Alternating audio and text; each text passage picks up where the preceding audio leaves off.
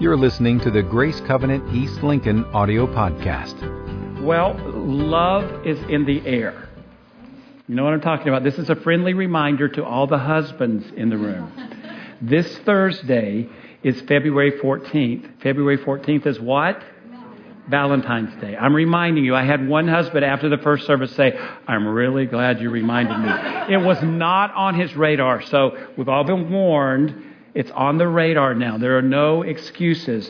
I want to encourage all of us, but especially husbands, would you take the time and the thought to make Valentine's Day just a very special day? And when I say special, I'm not saying that you need to come up with some grand plan that breaks the bank. Most often, it's the small, most thoughtful things that become most meaningful. It doesn't have to be big. Just take the time to think about it. And then I want to encourage you, don't forget the Valentine's Day card. I'm speaking from experience. Can I tell you my story? Some years ago, early on in our marriage, while we were pastoring in Southern California, our church was going to have a very large Valentine's Day event. It was a concert, and we were expecting a couple of thousand people to come in. It was all hands on deck, and so Cammie and I talked ahead of time, and we made a decision together that we were not going to celebrate Valentine's on Valentine's Day. So Valentine's came, and Valentine's went.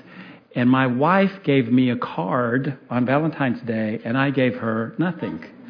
But here's the deal.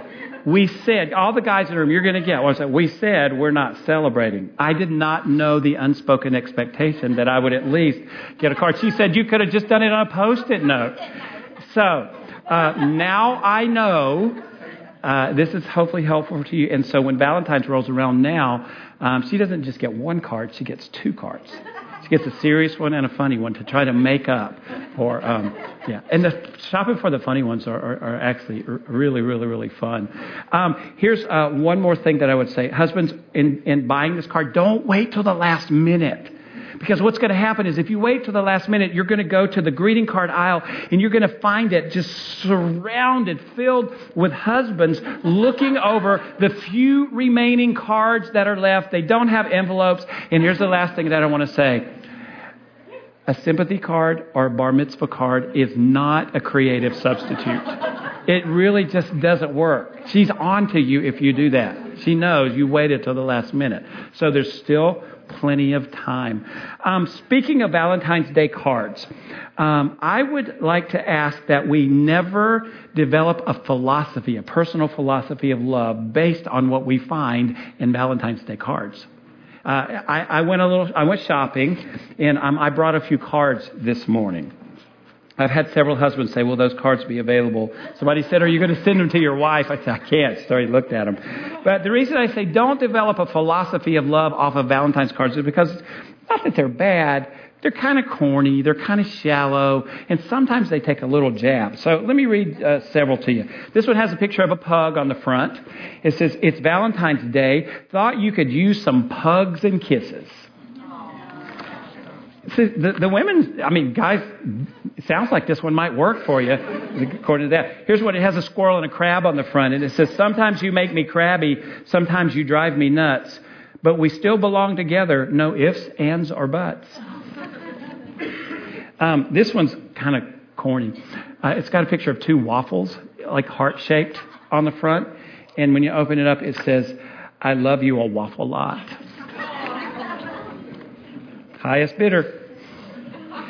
This one says, you still drive me crazy. Mostly in a good way.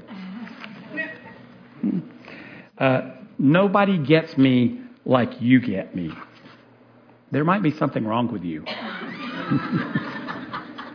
And finally, this was maybe a little jab. For my husband, a kiss is just a kiss, a sigh is just a sigh, but a good loud snore means we're happily married. Happy Valentine's Day. So again, I will be auctioning these cards off right at the end of this service. The envelopes are at home, but I can make sure that I get them for you. No, just kidding. Yeah, and don't worry, Cammie, they're not for you. I'll go and buy the other two cards. I think we could probably say how great that one day a year we have a day set aside that gives tribute to love. And I would say I'm not so sure about that, because I have to ask the question, who or what is really getting tribute on Valentine's Day? Let me give you a little history, some behind the scenes about the Valentine's holiday. It might help you see where I'm coming from. Here are a few facts. Valentine's is one of America's most popular holiday, with 62% of Americans celebrating by sending cards, giving candy, sending flowers, planning romantic dinners, or some combination of all of the above. The first written Valentines began to appear in the 15th century, and by the 17th century, Great Britain had begun a tradition of exchanging cards, and it soon caught on in America. And by 1840, in the 1840s was the first mass production of Valentine's Day card, causing Valentine's to explode into the highest consumeristic holiday, probably apart from Christmas. Today, an estimated 1 billion Valentine's cards are sent each Valentine's Day or exchanged. More than any other holiday, with the exception of Christmas. Every year for Valentine's, 35 million heart-shaped boxes of candy are produced and sold, and more than 220 million roses are produced just for that day. It's estimated that altogether that Americans spend, listen to this, almost $20 million per year on Valentine's Day. That averages out to about $130 per person. While the most popular gifts are flowers, candy, like I said, going out to dinner, about 20% of Americans splurge on jewelry. The wives are going, yes, we like that. Spending as much as $4 billion annually on one day for jewelry. And then, to top it, at the end of it, it's estimated that about 6 million couples will get engaged this coming Thursday. 6 million couples get engaged on Valentine's Day. So, again, I ask the question, what's it really a tribute to? It sounds like it's actually a tribute to American greed, all in the name of love. A well-known band, I believe the band was Foreigner, said, I want to know what love is. We only have to look to Scripture to know. Scripture says that God is love. That's the true essence of love. But also, when we look through Scripture, we find that Scripture talks about different kinds of love. In fact, there are 4 different kinds of love that we find in Scripture. I don't want to spend long here, but I want to take really just quickly, I want to talk about what those 4 kinds of love are. So the 4 kinds of love found in Scripture. The first kind of love is phileo love. Phileo love is an affectionate or a brotherly kind of love. When we talk about the city of Philadelphia, what do we say? It's the city of brotherly love. It came from phileo, Philadelphia, phileo. We find reference to it in John chapter 13, verse 35. It says, they will know that you are my disciples by the way you love one another. Okay, so that's a phileo love. Another kind of love in Scripture is agape. This is the perfect, sacrificial, unconditional, pure love. It's the kind of love that God has for us. It's the kind of love that we find in John chapter 3, verse 16. For God so loved the world that He gave His only begotten Son. This is how unconditional His love is for us. That while we were still lost in our sin, Father God gave Jesus, His Son, in our lost state. It was unconditional love. There's a third kind of love. The Greek word is storge, and this is the love that's experienced between parents and children, through siblings. In Romans 12:10, it says that it talks about being devoted to one another in love, and it's the storge love. And then finally is eros. Eros is an erotic or a sensual or a romantic love that's designed for marriage. Eros or erotic love is not bad as long as it's within the confines of marriage. It's interesting that in the New Testament we don't find any evidence of eros love, but we do in the Old Testament. How many of you have read the Song of Solomon before? Yeah, many of you. If you haven't, you might want to read it before Valentine's Day. It's pretty steamy, but it's in the Bible. I mean, the eros love. So here's what we can know. The Bible isn't anti-love. In fact, it's exactly the opposite. It gives greatest place and importance to love. But here's the problem. Our culture has reduced the meaning of love to an immature and misunderstood understanding. We've created these sentimental ideals of what love is, and we've allowed things like consumerism and the media and Hollywood and the perversion of pornography to dilute love of its power and to rob it of its intended meaning and its intended purpose.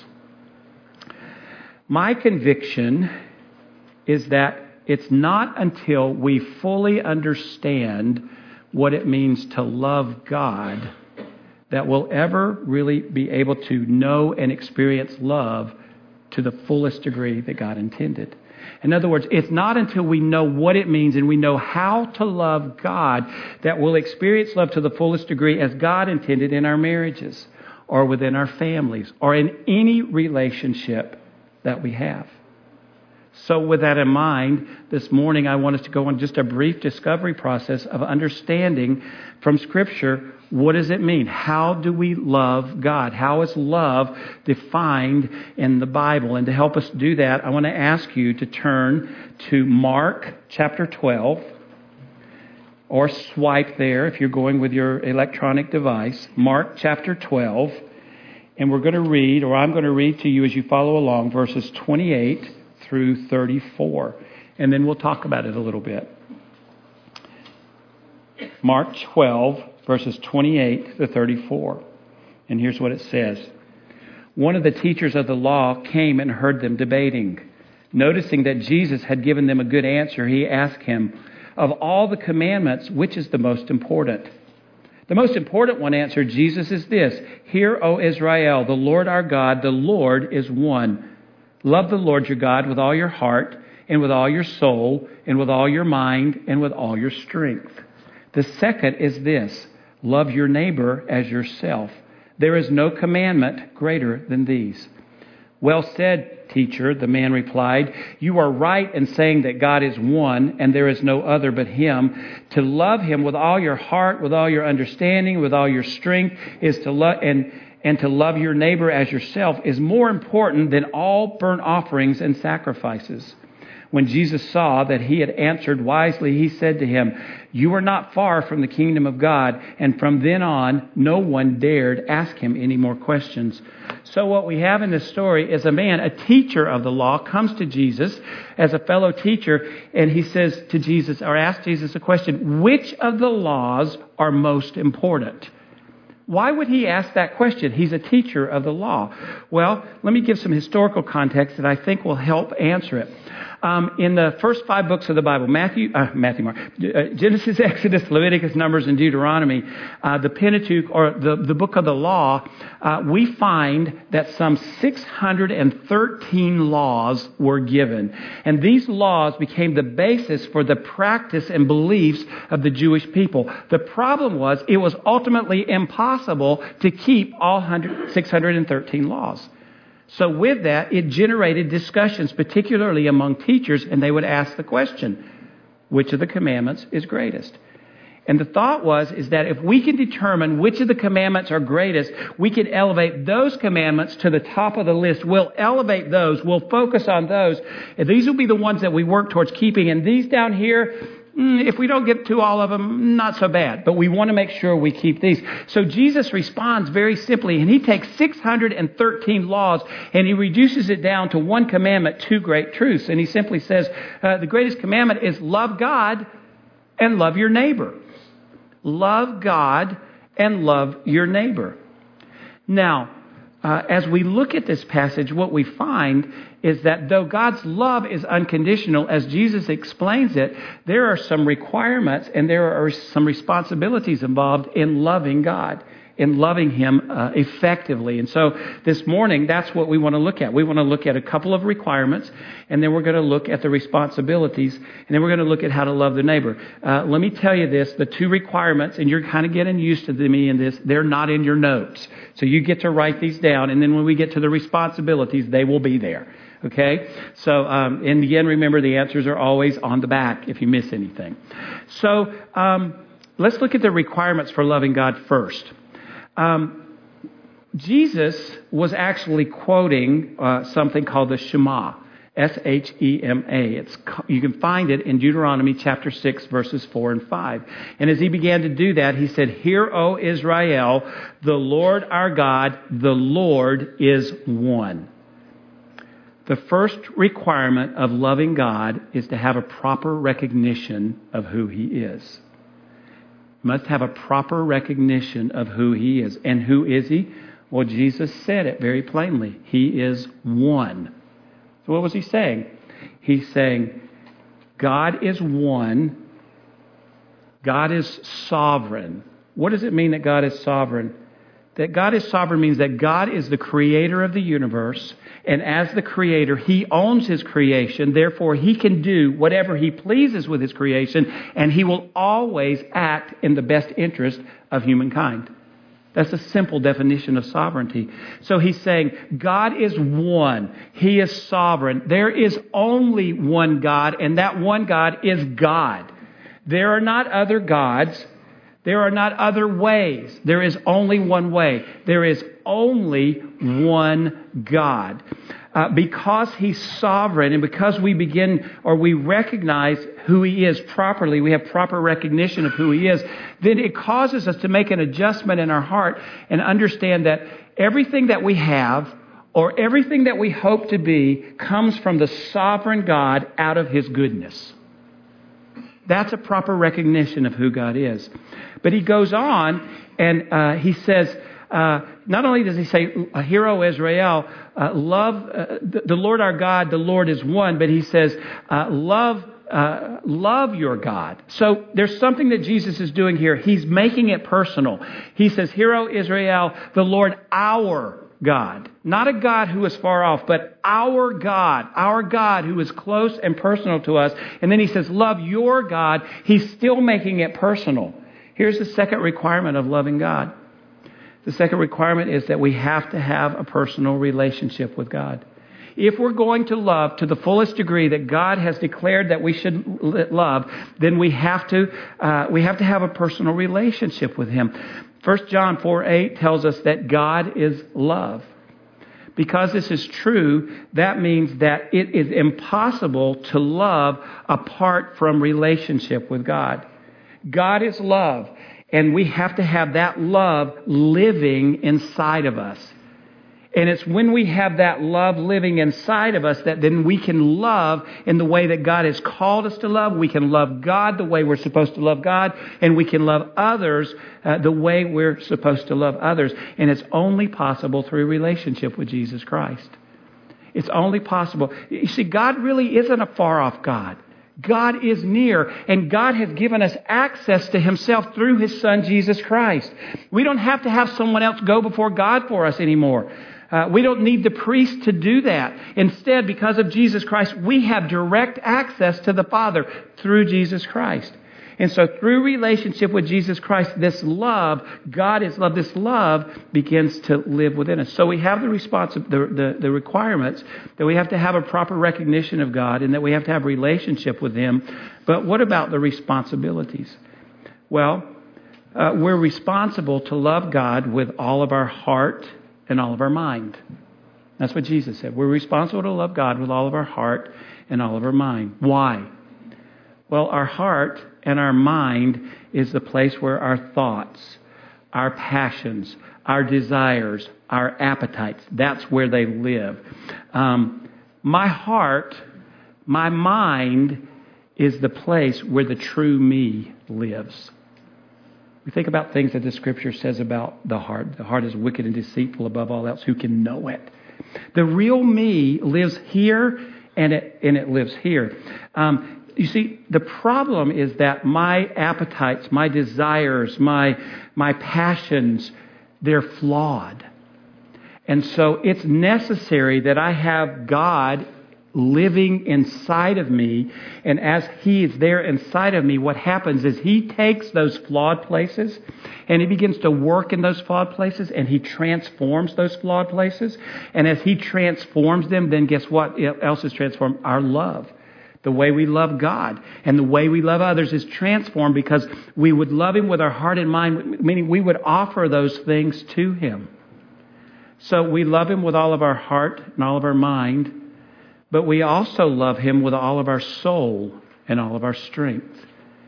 In other words, we love Him with the intensity of our entire being, everything about us. My soul is the essence of who I am. To love God with all my soul is to love Him with everything in me. In order to love God with everything in me, it means that I have to have a constant awareness of God. I have to be constantly aware of Him. You may remember a couple of months ago, I used the illustration that oftentimes as believers, we live as bungee cord believers. And you remember I said sometimes what happens is we bungee into church on Sunday morning, and when it's over, we bungee back out. And then we go through Monday, Tuesday, Wednesday, Thursday, Friday, Saturday, and then on Sunday morning we bungee back in. Church is over and we bungee back out. I heard somebody say, it's because we have a tendency to do that. That's not how we were designed to live that relationship out with God, that it's constant. It requires that we have a constant awareness of who God is. And that's why we have to love Him with all of our strength, because it takes the strength that we have to maintain that constant awareness. It doesn't just happen. We have to work at it.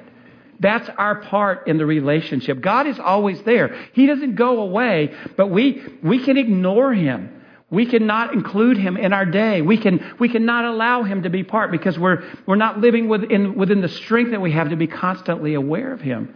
And we have to maintain that constant awareness. So we've seen the requirements to have a proper recognition of who He is, and to have a relationship with Him. And the responsibilities are to love Him with all of our heart, our mind, our soul, and our strength. But let me say this. It's interesting that we would note we're not commanded to love Him with our whole heart, but we're commanded to love Him from our heart. In other words, the heart isn't the mechanism that we love Him with, but it's the source where we draw our love from. And that's very important. It's a wellspring. So I want to spend just really briefly the last few minutes, because Jesus said, love God and love your neighbor. So as this love is being transformed in us, as we submit ourselves to God and our love to Him is transformed, then the love that we demonstrate to others is also transformed. What does it look like? I want you to look quickly with me at 1 Corinthians chapter 13. 1 Corinthians chapter 13. I want to read to you just verses 4 through 7. Love is patient. Love is kind. It does not envy. It does not boast. It is not proud. It is not rude. It is not self-seeking. It is not easily angered. It keeps no record of wrongs. Love does not delight in evil, but rejoices with the truth. It always protects, always trusts, always hopes, and always perseveres. Let me boil that down to 4 things. How do we demonstrate our love to our neighbors? We demonstrate love to others by being kind. We're kind. We demonstrate kindness by being willing to serve other people. There's a difference in being kind and being nice. Nice is more external. I can do something for you, but when I'm kind, it becomes more a way of life, and I'm willing to make adjustments in how I live so that I can serve the people around me. Secondly, we demonstrate our love for others through humility.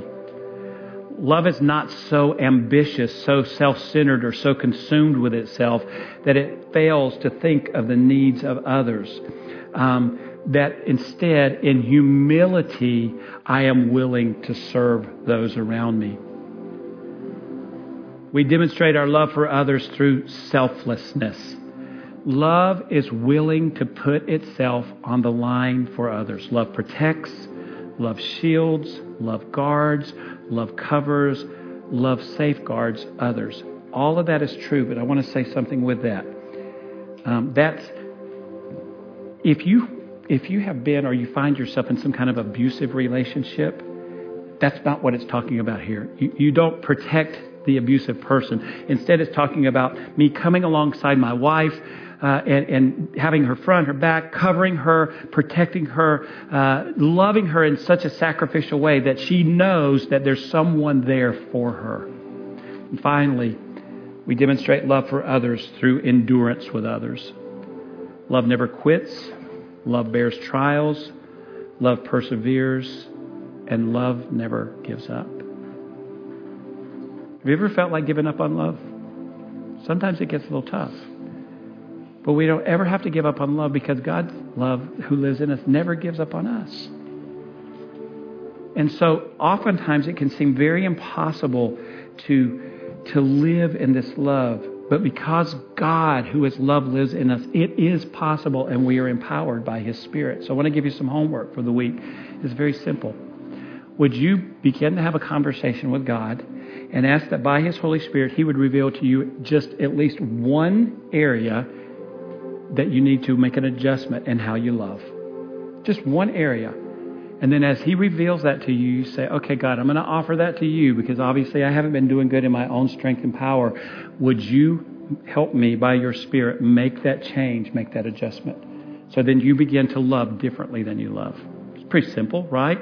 Maybe simpler said than done. Well, why don't you stand? I want to pray for you this morning.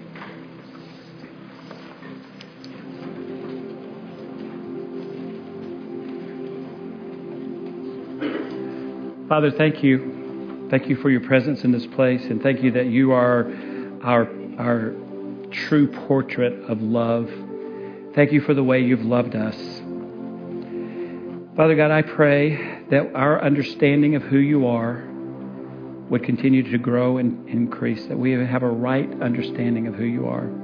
I pray that we would deepen in our relationship with you. And I pray that as we do, that those flawed places in us would be transformed, and so therefore our love would be transformed, our love for you and the way we love others. Father God, I pray that you would help us love you with all of our heart, our soul, our mind, our strength. I pray, Father God, that we can love you with everything that's in us. And Father God, I pray that as a people, you would help us in demonstrating our love for others.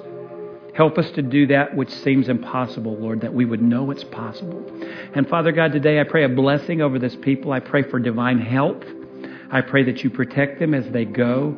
I pray, Father God, that they would know that they are loved by you and by the body around them. Father God, I pray that you would help them order their days so that each day would be not only productive, but that it would glorify you. I pray, Father God, that you would be honored in every action of our lives. Father God, we submit ourselves to you, and we pray this in Jesus' name. Amen. For more information on Grace Covenant Church, our service times, ministry opportunities, directions, and more, visit us at gracecovenant.org.